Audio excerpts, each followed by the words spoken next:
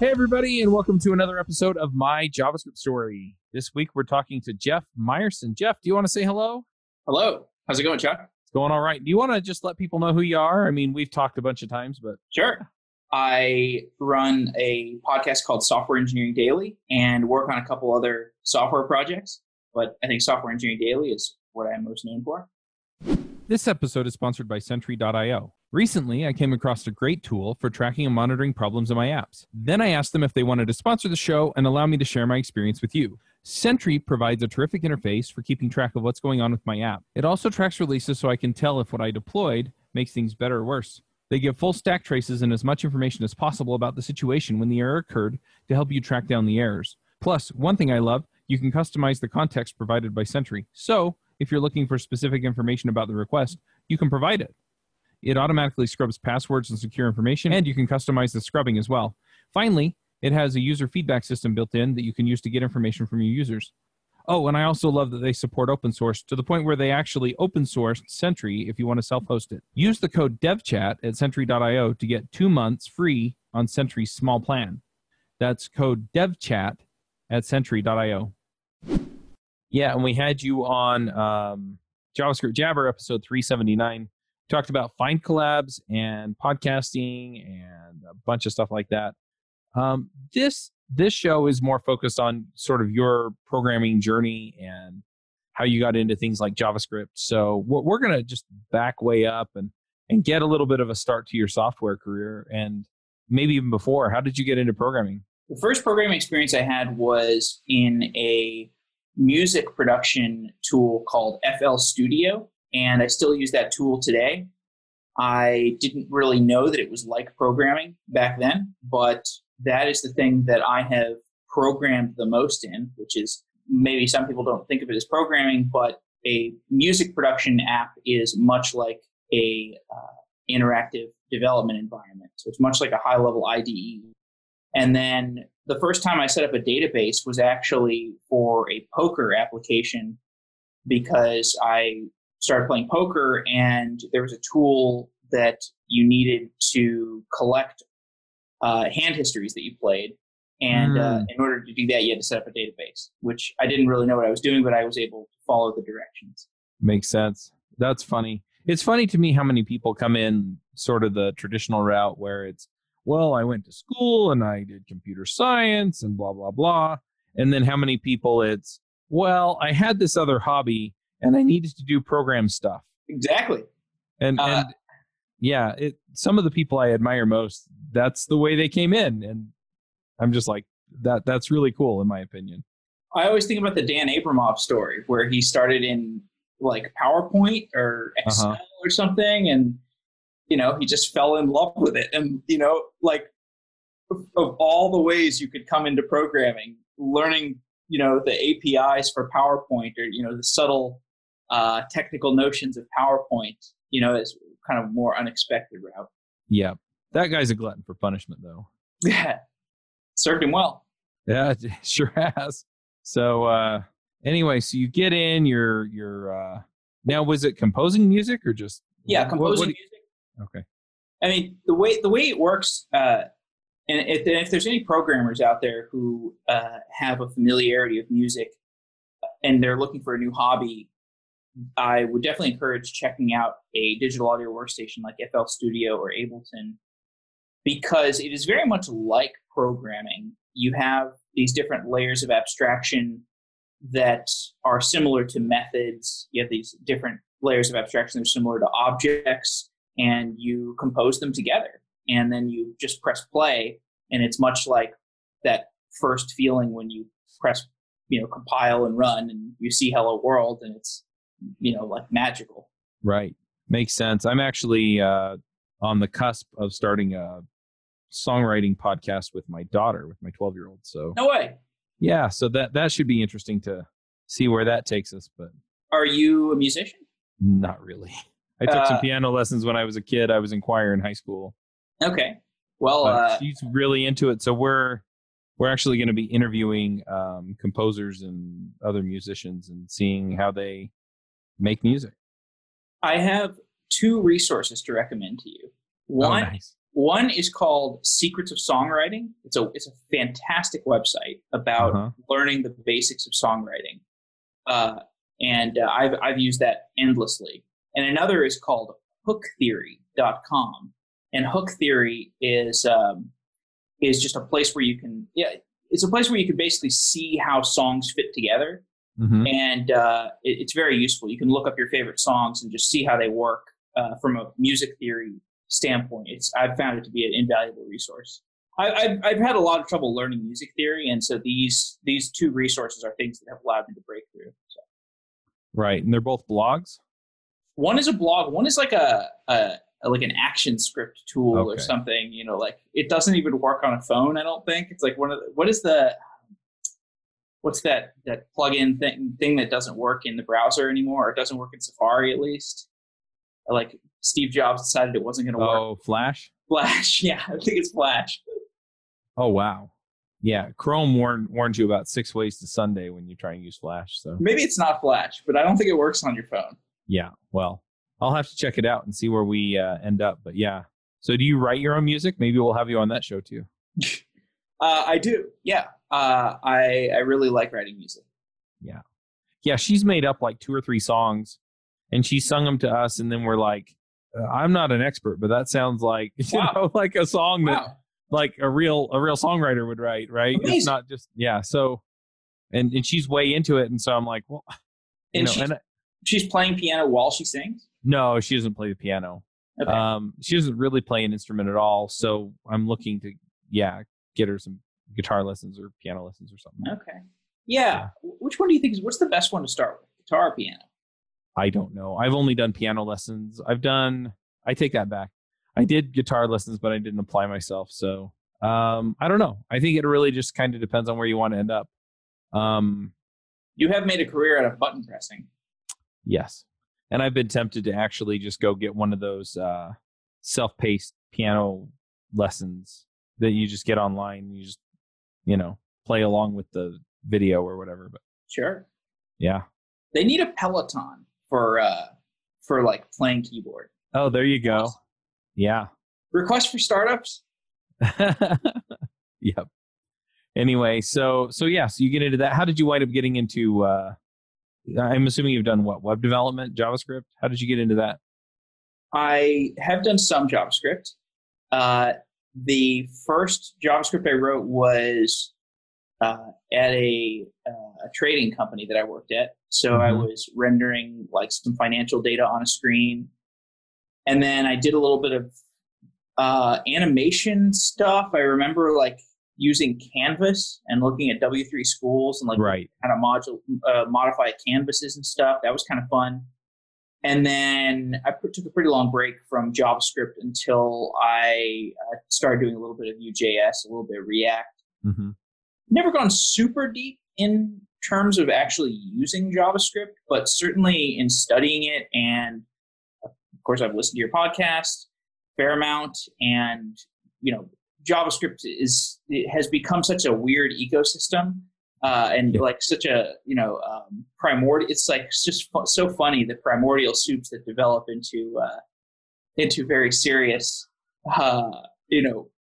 heavy, important projects, which is what JavaScript is. So I just find it a hilarious study in that regard. Yeah, we want JavaScript to run here. Okay, let's do it. I wonder if there's any I wonder if all these Boeing disasters are because they're actually using like Node. They're trying to use Node for embedded systems or something. It's like you got to wonder where isn't JavaScript. That's true. Well, the part of the thing is even before Node, a lot of systems had embedded browsers of some kind with a JavaScript runtime. And so it's kind of evolved to run everywhere, or at least in some form, you were able to run it everywhere.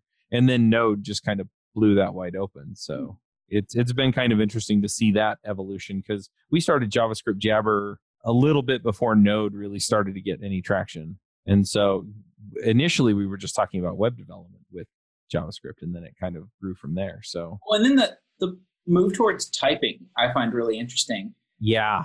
Like you basically, it used to be for me, JavaScript is the place you go if you don't like Java.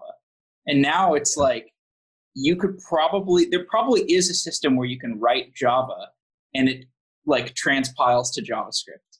And it's probably like pretty straightforward transpile. Or like you it wouldn't shock me. You write in Java and it transpiles to TypeScript. And you're like, all right, Java in the browser, finally.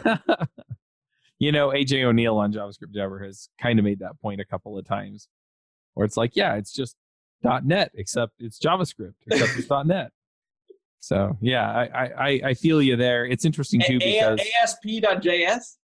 Yeah.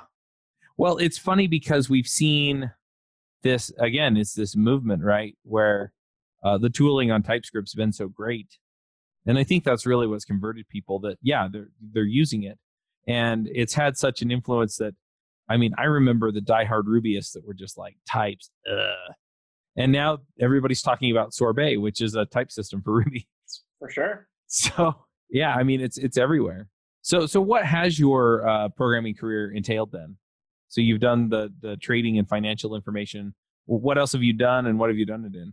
A lot of Java backend, little bit of React stuff on the front end, just working on my own projects.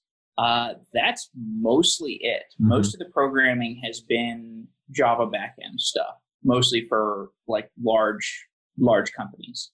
Gotcha. Very cool. And so what have you done with React and Vue then? Or what kind of brought you back around to doing front-end JavaScript? Vue was for Software Daily, which is our like the web app version that we made for our WordPress site. And it just basically scrapes our WordPress and builds a front end that we use. And then React was for Find Collabs, and then also for a previous company that I was working on that I will return to eventually, called Adforprize, which is another large React application. Nice. So it's all been on your own stuff then? Pretty much, yeah. Nice. So at this point, I kind of want to talk a little bit of podcasting for a minute. I know we talked about it on JavaScript Jabber, but I love getting the story there too. How did you wind up finding podcasts? I started with Software Engineering Radio, which is, you and I both know that podcast well. Yeah. And I reached out to them because they had a call for hosts, much like you do in many of your podcasts. And I reached out, and Robert Blumen, who was the editor in 2013, he's still the editor. He was willing to bring me on for a shot. And I did a bunch of shows with Etsy Radio, and I loved it so much that a couple years later, 2 or 3 years later, I started Software Engineering Daily, and basically 5x'd my Software Engineering Radio output. Well, more than 5x'd, but I turned Software Engineering Radio into something I would be doing all the time. Right. That's it in a nutshell. Nice. So Software Engineering Daily is not part of Software Engineering Radio? That's correct. Yes. It's basically like a fork. I like that. That makes sense. So how long have you been doing it now? 4 years. 4 years. Wow. That's a long time. Lots of podcasts come and go in months. So that's amazing. Who's been your favorite guest to have? I mean, besides me. Yeah. Haseeb Qureshi is probably my favorite guest because he's an old friend. We go way back and we got a lot of shared history, and he's just a guy I respect a lot. What episode do you feel like all of your listeners ought to go back and find for their own growth? Wow. It kind of depends what you're looking for. The first one that comes to mind is actually, there's an episode I did called Investment Games, which is a show about venture investing with a guy named Brian Singerman. Okay. He's a venture investor at Founders Fund, and he's got a unique take on venture investing. Founders Fund is kind of an eccentric organization, and so that conversation covered such a broad range of topics that it really stands out as one that was fun to me. Nice. That makes sense. It's interesting too because it's a different take, right? You're talking about funding instead of programming. Yeah. But I think a lot of times people kind of take for granted some of the things that aren't part of their job, or at least part of their day to day. And so, yeah, I like that take. Sure.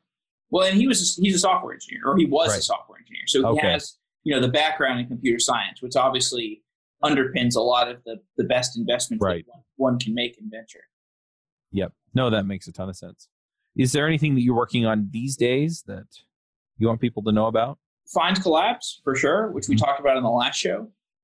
Find Collabs is the company around collaboration and project creation that I'm working on.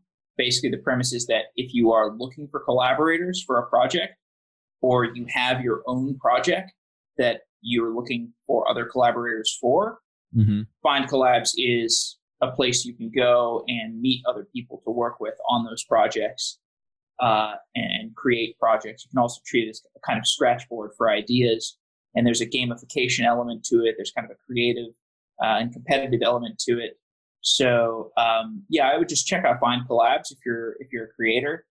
And then I'm also working on some music that I'm still very passionate about. But my music is not something that's really like front and center in terms of the things that I'm known for. So that hopefully one day. Yeah. Well, if people want to find your music, is it online somewhere? Or? It is. It's on all the popular streaming sites. Gotcha. The Prion is my name. Prion. Nice. We'll get links into the show notes for that too. Sweet. So is Software Engineering Daily your full-time thing now, or are you kind of part-time consulting or part-time working for somebody else? Or? Software Engineering Daily is the main thing.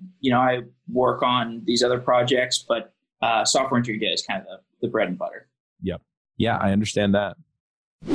Hi, I'm Charles Maxwood. You've probably heard me on a lot of the shows on devchat.tv. The language that got me into programming and taught me to love it was Ruby. And eventually I got together with a bunch of my friends and we started the podcast Ruby Rogues. And that's how devchat.tv got its start. Ruby Rogues has been running since 2011 and has had conversations with a lot of people from the wider programming community that you've probably heard of, as well as very focused episodes with people from the Ruby community. If you're doing Ruby, if you love Ruby, if you're building tools in Ruby, then you should check out Ruby Rogues, and you can find it at rubyrogues.com.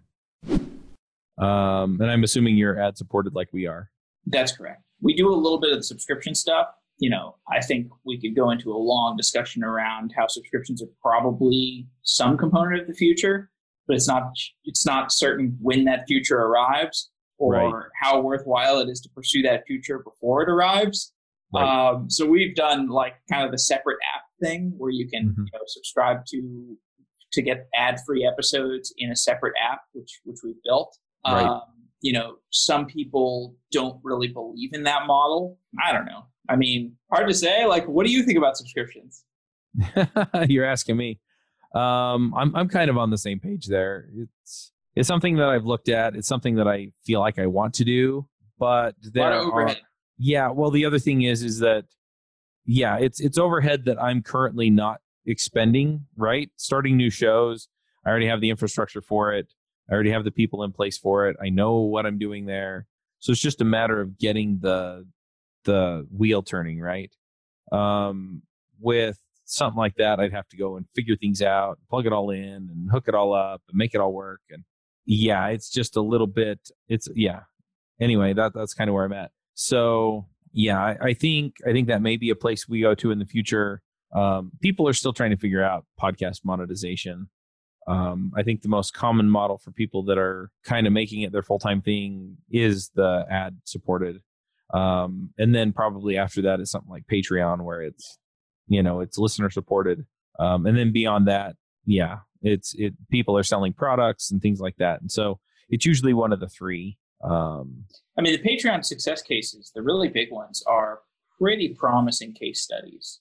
Yeah. So I think that's definitely an avenue that we'll see more of for a lot of reasons. Because you don't even need that. I don't know about you, but once I got kind of beyond the break-even point for podcasting, I was like, this is just all gravy. Because once you get to the break-even point, you're living a kind of a happy existence to some extent. It's like at least a self-actualized existence because you're working on something that you actually are passionate about, which for entrepreneurs is really just a magical feeling. And then everything after that's kind of gravy.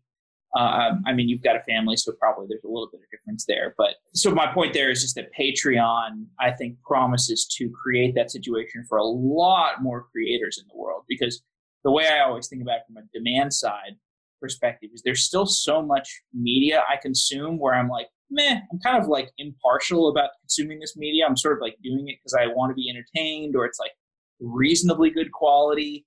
And you just have to imagine there are more creators out there where if you could say like, hey, creator, like if you make this content, I'll give you $1 a month. Mm-hmm. Think of all the people in the world. I can think of friends I have who I would be like, look, if you produce a show every week, I will pay you $1 every week because you're just compelling enough personality. And I would rather listen to you than whatever, podcast X that I'm subscribing to. So I think there's just a market opportunity for more of these Patreon people. Yeah, I wonder though, because at a certain level, I mean, you also have the freeloaders, right? You have all the other people that are not chipping in on the Patreon but are getting the content for free, and so I can see it sliding in the direction of a subscription as well. Where you have people, because people pledge a certain amount a month, and it's really not that different from a subscription, except that the access isn't exclusive. Sure. Yeah, I mean, I think it's an open question whether Patreon is the vessel through which the ultimate vessel through which this occurs. Definitely an open question. Very cool. So, yeah, I don't know if I have anything else to dive into in particular. I am a little bit curious, since you've done both Vue and React. Are there things you prefer one over the other? I think React has network effects, which I like. There's just a bigger quantity of people who are using React. And I think there is something to going with the crowd and the scale and the network effects of React. Right. I don't know. What have you seen? I've only dabbled in React and Vue. I've done a bit more with Angular. To be honest, Vue is the one that I'm probably most interested in, except that I kind of want to do a mobile app. And I don't know if I really want to do native script, because I know a lot more people that do React Native. So it's that network effect, right? Where I know I have more people out there that I can go and grab and say, hey, I'm having a problem with this. And, knowing that I can get the help that I want. So that makes me lean a little more toward React. But yeah, ultimately, I think a lot of them have a lot of pros. It just depends on which problem set you want to adopt, really. So, yeah. Yeah, I think one of the proof points I saw recently with React Native was a company called Career Karma, and they have a pretty heavy media application. It's kind of like actually very similar to what a podcasting application might look like. If you wanted to build an application for your platform, essentially. I was just looking at this application and I was like, okay, this kind of has the social elements, it has media elements, and they actually built it entirely in React Native. And they said, I asked them, I was like, wow, so you did this in React Native. How long did it take you to get it cross-platform? Because they did iOS first. Right. They said it took them like a day to go from just iOS. Like they built the React Native thing in iOS first. Because it's not like, it's obviously not, it doesn't port directly to from one to the other. You have to kind of rewrite it. You have to go down into the weeds a little bit. But they said it just took like a day to go from iOS to Android, which I think is pretty impressive on the part of React Native. You can go from a fully fledged media application in iOS to Android in a single day, and you don't notice significant performance degradation. That is a pretty good sign for the world of cross-platform. Yeah, and lately I've been filling in on React Native Radio, so yeah, I've kind of heard some of the same things. It depends a bit on the app and how much native you need in it, but yeah, in a lot of cases you go and you tweak some of the platform-specific stuff, and you've got something that at least mostly works. I saw you did a show on Expo recently. I haven't listened to that one yet, but I'm a fan of Charlie Cheever, so I'm wondering what did you learn anything about Expo that stood out in that episode? Yeah, Expo provides you a whole bunch of different, essentially, use cases that are mostly pre-built, and so you can pull in the Expo components, and then you can customize them a little bit for what you need, and they solve a lot of the problems that are pretty common to React Native developers. The only thing that I've really seen or heard is that if you don't fit the use case pretty closely, then sometimes it's more work to adapt Expo to that particular use case than it is just to find another library and integrate it yourself.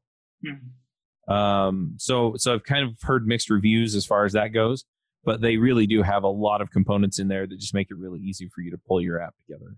And so, are they going to do like a low code thing, like a low code build your own mobile app kind of thing? So they have, I forget what it's called, but they have a web design system that you can pull together. Wow. So you can build your app there and then, bolt everything together on the other end. I can't remember what it's called. I'm sure it's in the show notes. But yeah, we talked a bit about that as well. So have you thought they've about got some really cool tools. Have you thought about doing a low code podcast? Low code? Have you heard of this low code trend? Maybe you haven't heard this buzzword. It's the advantage of you not living in Silicon Valley. You don't hear the buzzwords as much. Low code is a trend.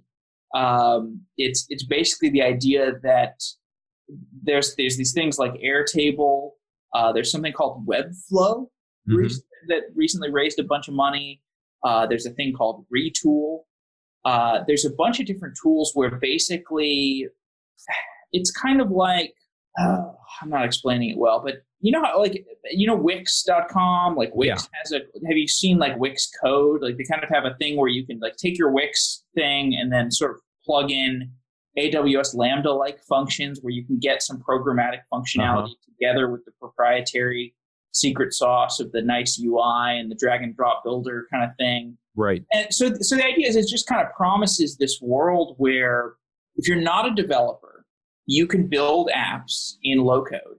And then if you hire a developer or you are a developer or you decide to learn to like development, you can go as deep as you want. So it's sort of like opt-in coding, which to me just seems kind of like futuristic. Yeah. Something like that would have been nice, though, a few years ago when I was helping my dad with his business website. Hey, man, same thing with my mom. She's got a real estate website. Yeah. It's like the same thing. I originally set it up on WordPress, and now I'm like, yeah, I would have done Wix or something. Yeah, I mean, even devchat.tv, we were running on WordPress for a while, and I kept customizing it and then customizing it more. And I was like, this isn't a lot of fun. No. And, so now we're running it on a Jamstack site. And that's been a really, really great transition. And it sounds like some of the same things that you're talking about here where, I've had to do a bit of coding in it to get some of the stuff that I want. And I've had to adapt an HTML layout. But at this point, I drop in a couple of JavaScript functions whenever I need something new, and that's it. And mostly it's just, pushing data from one place to the other. Sure. Glue code. Yep. Yeah. Tell it how to find the data and how to munge it the way I want it. So. Yeah. So I think low code is a trend. I don't know. You could take a look at. You've got enough podcasts to start. Yeah. Well, I've been talking to some people that folks would recognize by name in the programming community, and it looks like we're going to be pulling together shows for them next. So sweet. Okay, like personality-based shows, like the X show. Yeah, more or less. Okay, that's a good idea. And so we're working through that, and then we're probably going to go back to some of the topical shows. I've got some shows in the works for Python, AI. Stuff like that. So now, I don't know to what extent you want to talk about this, but have you seen much growth on the number of advertisers who are in the game side? Because I think we've discussed this before, where it's still, to the extent that I study this market, it's still shocking to me the amount of dollars spent on conferences relative to the amount of dollars spent on podcast ads. And this is like a hobby horse that I can only really discuss with fellow podcast ad salesmen and saleswomen. Yeah. No, I'll riff on this one for a minute. Sure. Yeah, it's definitely interesting. I mean, there are always people coming into the market, and there are people that are willing to spend ad dollars. But it's stunning to me how many people how many companies will drop thousands and thousands and thousands of dollars on a conference and put up a booth and they'll have a few hundred people come by their booth, or maybe even 1,000 people come by their booth at the bigger conferences, right? Over the course of the conference. And yeah, sure, you get the face-to-face and, but you're still essentially doing a presentation to try and make an impact so that they will come back. And what I see is, they get my information because I give them a business card or they scan my badge, and then they send me a generic email that I basically archive. And so it's really fascinating to me how much money gets spent there, where, if you're selling a product that I like, if you're selling a product I don't like, don't talk to me because I won't take you as a sponsor. We'll just put that right out there. But if I like what you've got, then, we should be talking, because I'll give you a testimonial on the show every week. And we're talking to, on JavaScript Jabber, we're talking to 20,000+ JavaScript developers, right? For some of the other shows, it's less than that, but still, so we get out there and you're getting a testimonial from somebody they trust, and I'm telling them I like it because I like it. And so, it's crazy, and it'll cost them less over the year than it costs them to go to that dang conference. I know it. You're smiling at me like, that's more or less how I feel about it. But that's one of the things why I'm optimistic about podcasting, is I just think it's hilarious.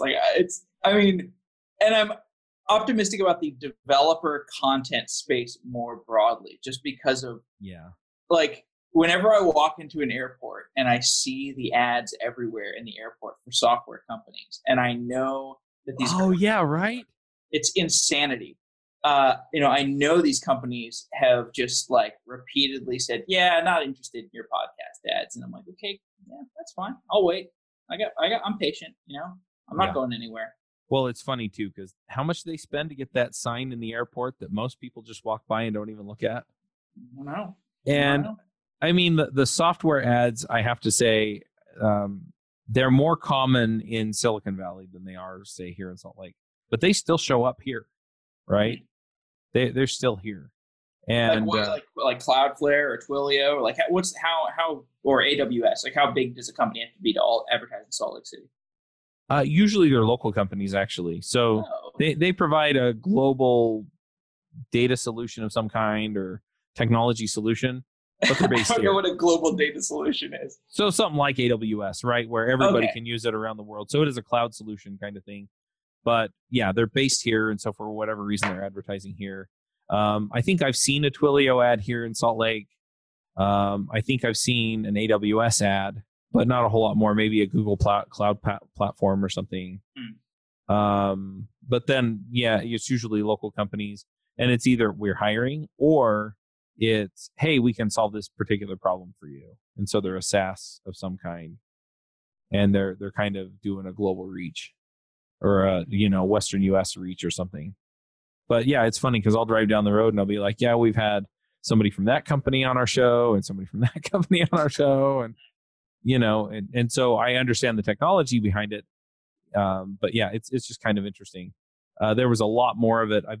I've been to San Francisco a couple times this year, San Jose once, and you have a lot more of it just driving through town or on the buses or whatever you take, and so it's a little bit different, not as common here.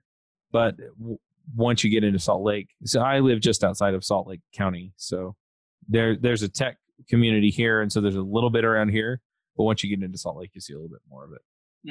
But it's crazy. It's like, build your software on our infrastructure, and then you're putting it on a billboard as I'm driving down the freeway. That's crazy.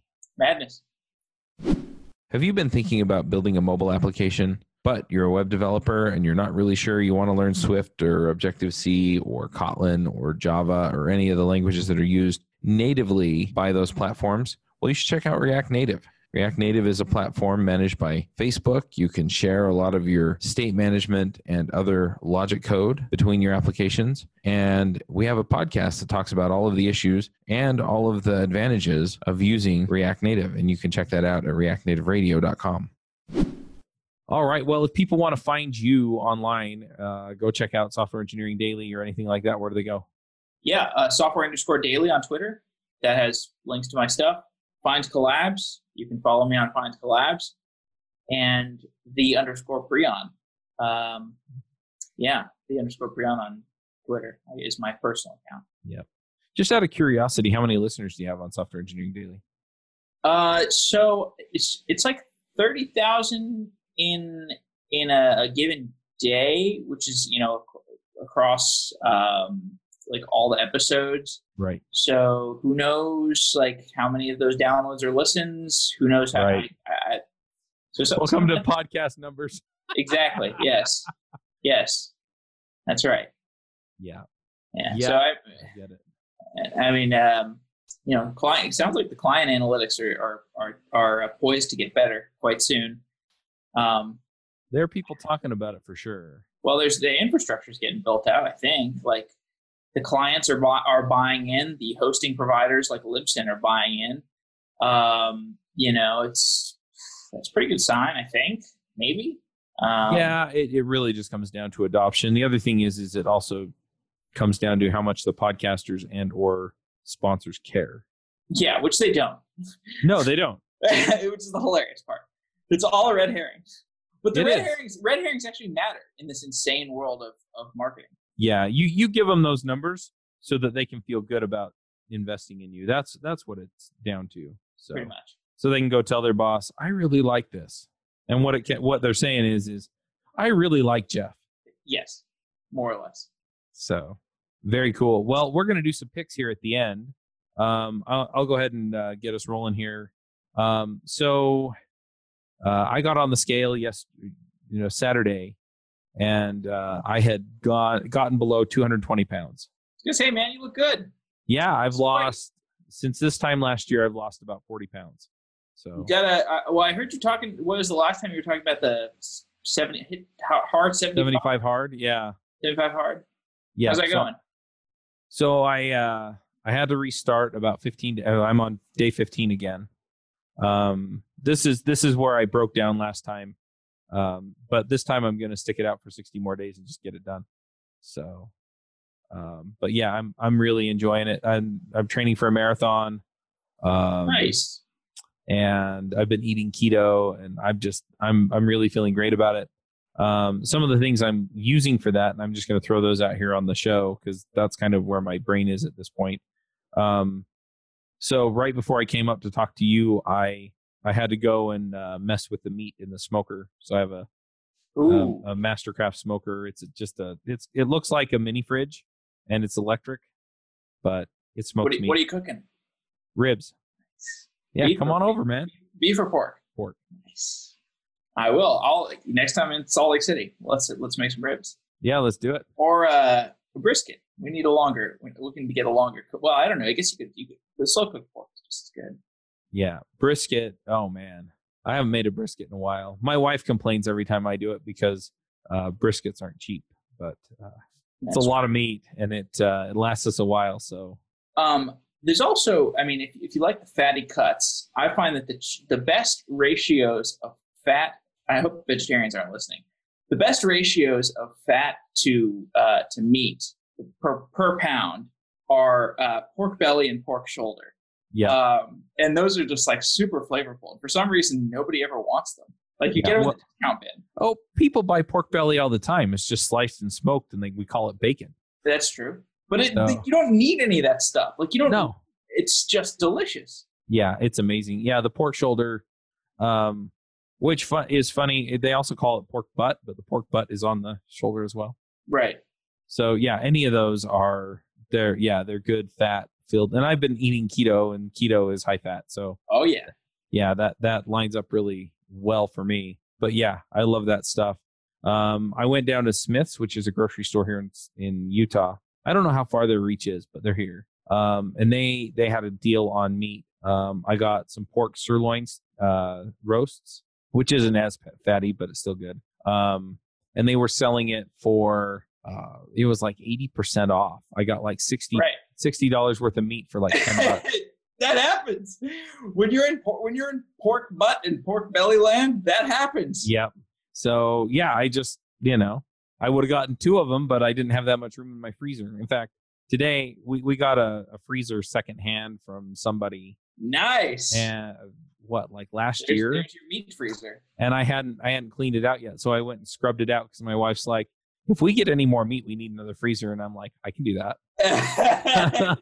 Challenge accepted. So yeah, so I went and scrubbed it out and plugged it in, and it fired right up. So you make broth ever? You get bone broth going?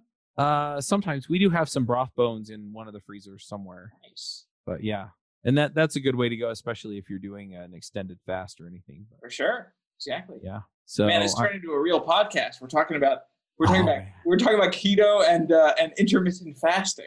Yeah. we have now satisfied podcast bingo. That's right. If you're looking for a good keto podcast, by the way, Two Keto Dudes by Carl Franklin and Richard. I can't remember his last name, but Carl's a good friend of mine. Is that the podcasting guy? They're the Microsoft .NET Rocks. Yep. Okay. That Carl Franklin. Yep. Yeah. And it's not Richard Campbell, who's his partner in crime for .NET Rocks. Okay. It's another Richard who lives in Australia, and they geek out over the keto stuff. Okay. And just terrific stuff. They also have a forum that they've set up, ketogenicforums.com. It's a discourse forum, if you're familiar with the software there. And anyway, just really cool stuff. They share recipes on there. If you stall out on your weight loss, they can give you advice and things like that. I haven't run into any of those issues yet. So, and I'm sticking to it. I think part of it's just because I run so much that I can get away with not being as strict. Like I try not to eat any carbs if I can and keep my protein content of my diet down. But I don't track it every day because I'm losing the weight anyway, and I feel great. So yeah. Anyway, sure. But I also have the Whiting scale, and so that tracks my weight and body fat percentage, and that's super nice too because there was a week there where I didn't lose any weight, but my body fat percentage was steadily going down. Oh. And so I was putting on muscle as fast as I was taking fat off. Nice. So, at least as far as my body fat percentage goes. I know that it's not the same, pound for pound for body fat percentage or whatever. But anyway, so yeah, so that's been really, really great. So that's kind of the stuff that I've been doing, and I'm loving it. Good to hear. How about you, Jeff? Do you have some things you want to shout out about? Sure. I'll start with the anti keto with the rice cooker. I got a rice cooker recently. Oh, nice. I have kind of, speaking of diet, I kind of vacillated from the keto to I tried carnivore for a while, and I've been a vegan before. I sort of rotate through all these different fad diets, and now I'm kind of doing a fairly multifaceted diet. And so my older brother kept lecturing me on getting a rice cooker, and I almost burned down my apartment a couple weeks ago with some. I was cooking rice while working on music, and I had my headphones on, and I got really in the zone, as us singers do, and I just kept smelling something. I was like, I don't know what that smell is, but I don't really care. I just kept working, and eventually I just start hearing beep beep, So yeah, that serves probably as a warning to anybody who cares about their safety and is considering coming over to my house for dinner. But that's I rarely commit self-endangerment, but when I do, it's with cooking rice, and that's why I bought a rice cooker. Nice. Yeah, I'm trying to remember because we had one. We also had one that went in the microwave, and that was also nice because again, it's the same idea, right? When the microwave turns off, it stops cooking the rice. Yeah, I mean, but yeah, pretty much. But at least you get timing there. Yeah. Stoves, untimed stoves that are not self-regulating. There's something primitive about that relative to what we can do with computers these days. Right. Not to absolve myself of the user error of nearly burning down my apartment. I'm sure I sound like a complete idiot due to that, but I'm sure the listeners have also done something equivalently dumb. Yep. Rice cooker. Nice. Yeah, they're definitely nice to have because they also then keep your rice warm until you're ready to eat it. For sure. Yeah, what I've taken to doing as far as the rice dishes goes, because I am a sucker for Thai food and things like that, right? And so Pad Thai has the rice noodles. Yeah. You get the curries, and they usually come with steamed rice. Yeah. So what I've taken to doing is I order the meal with the curry, and they don't ever put the curry on the rice before they bring it to you. Yeah. And so then I just eat the curry. Sure. You can also do cauliflower rice. Oh, that's true. Or like shredded broccoli. Yeah. That kind of stuff. Kind of fakes it out a little bit. Yeah, that's true. I'll have to try the cauliflower rice because that's not terribly hard to do, and it's pretty good substitute. So cool. Well, folks, go check out Software Engineering Daily, and go check out the episode where we talked about Findcollabs because I think it's a cool tool. Thanks, man. And we'll go ahead and wrap this one up. And we'll talk later, Jeff. Cool, Chuck. Thanks as always. Yeah. Bandwidth for this segment is provided by CacheFly, the world's fastest CDN. Deliver your content fast with CacheFly. Visit CACHEFLY.com to learn more.